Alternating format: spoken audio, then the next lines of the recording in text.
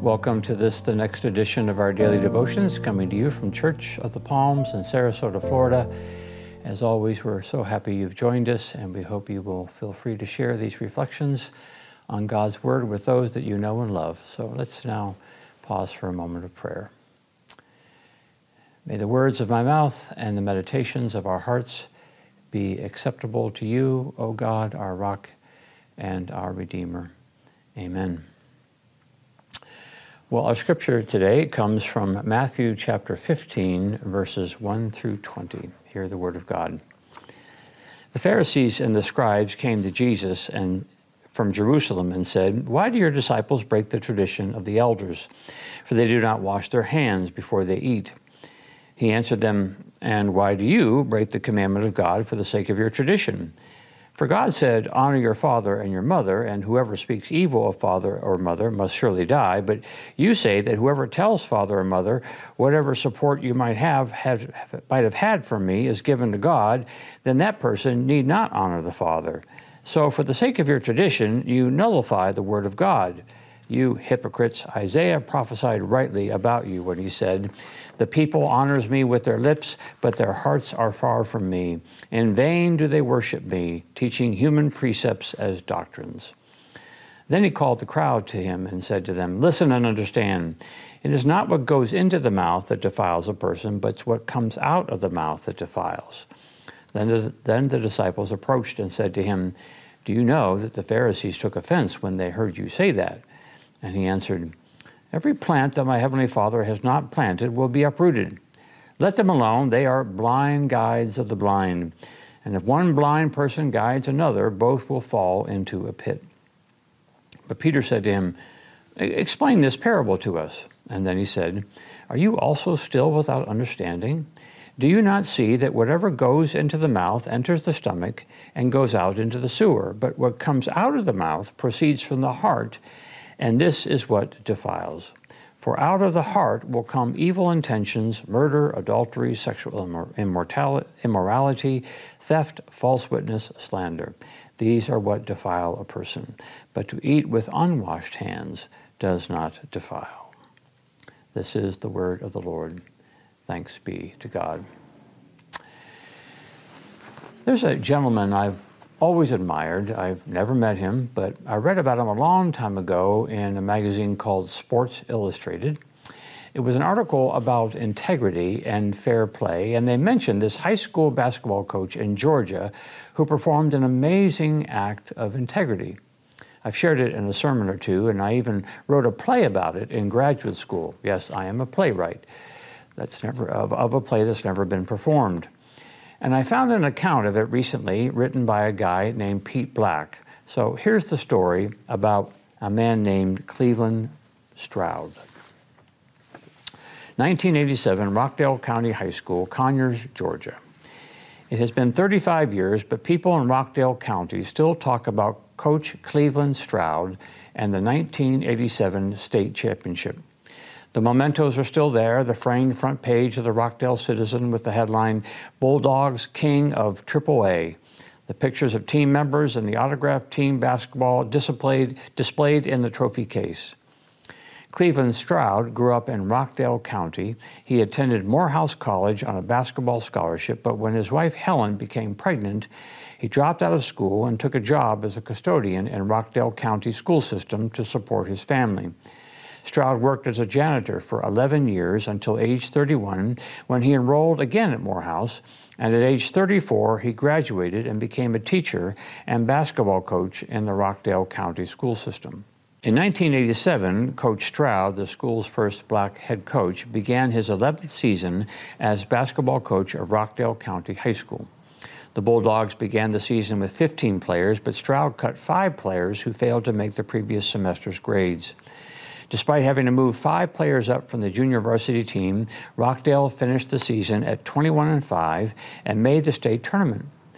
The Bulldogs surprised the number 1 team, Brainbridge High, in the semifinals and then had a dramatic 62-60 come-from-behind win over Fulton in the championship game to claim the school's first basketball title. A month after the state championship, Coach Stroud was reviewing grades on a Friday afternoon prior to spring football practice when he discovered that one of his sophomore players who moved up from the JV had been academically ineligible.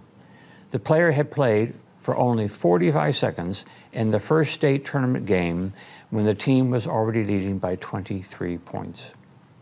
Stroud had a dilemma. If he revealed the minor infraction, his team would likely be deprived of the state championship. If he kept quiet, it was unlikely that anyone would ever discover the offense. But he knew, and if he kept quiet, his state championship would always be tainted with an ugly little secret. Stroud thought about it all weekend.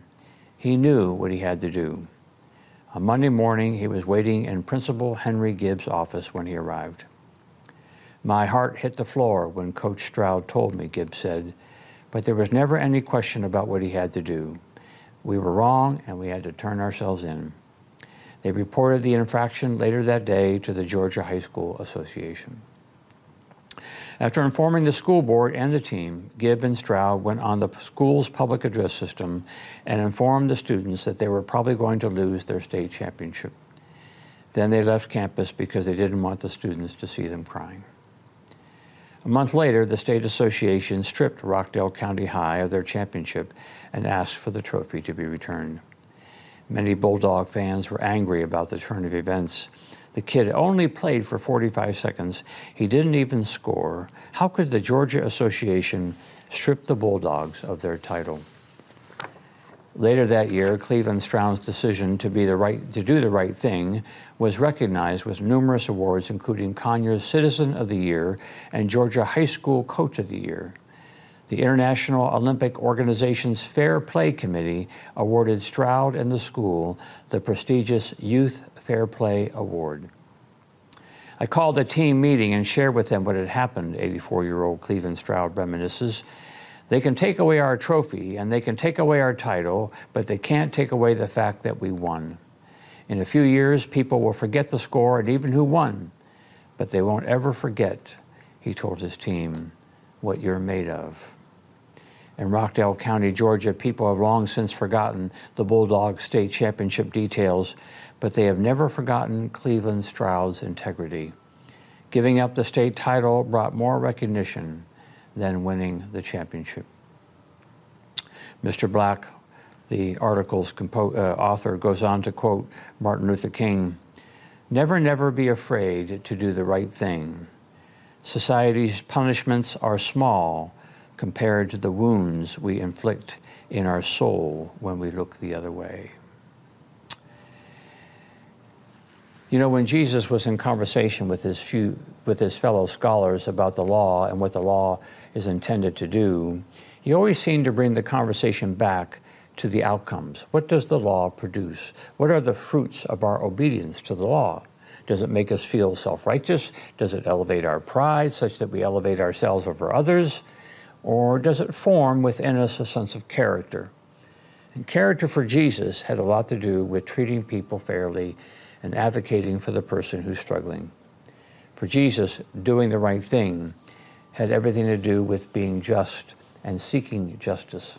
It didn't matter what you put into your mouth or not put into your mouth. What matters is what comes out of your mouth, or to put it another way, what comes out of your soul. What we do and what we say comes out of our souls. Like I said, I've never met Cleveland Stroud, but what he did way back in 1987 was something that came out of his soul, a soul shaped by people and perhaps by God to do the right thing, even if it meant giving up so very much. Like Brother Stroud said, in a few years, people will forget the score and even who won, but they won't ever forget what you're made of. For you and me, may it be so. Let us pray. We thank you, O God, for models and heroes that teach us the way to live, that help us to see that the short-term costs never outweigh the long-term hope and future we give to our society when we do the right thing. So we pray, O Lord, that you will give us courage to allow your Spirit to shape our hearts and our souls, such that what comes out of our mouth will always give honor to you. For we pray this in Christ's name. Amen.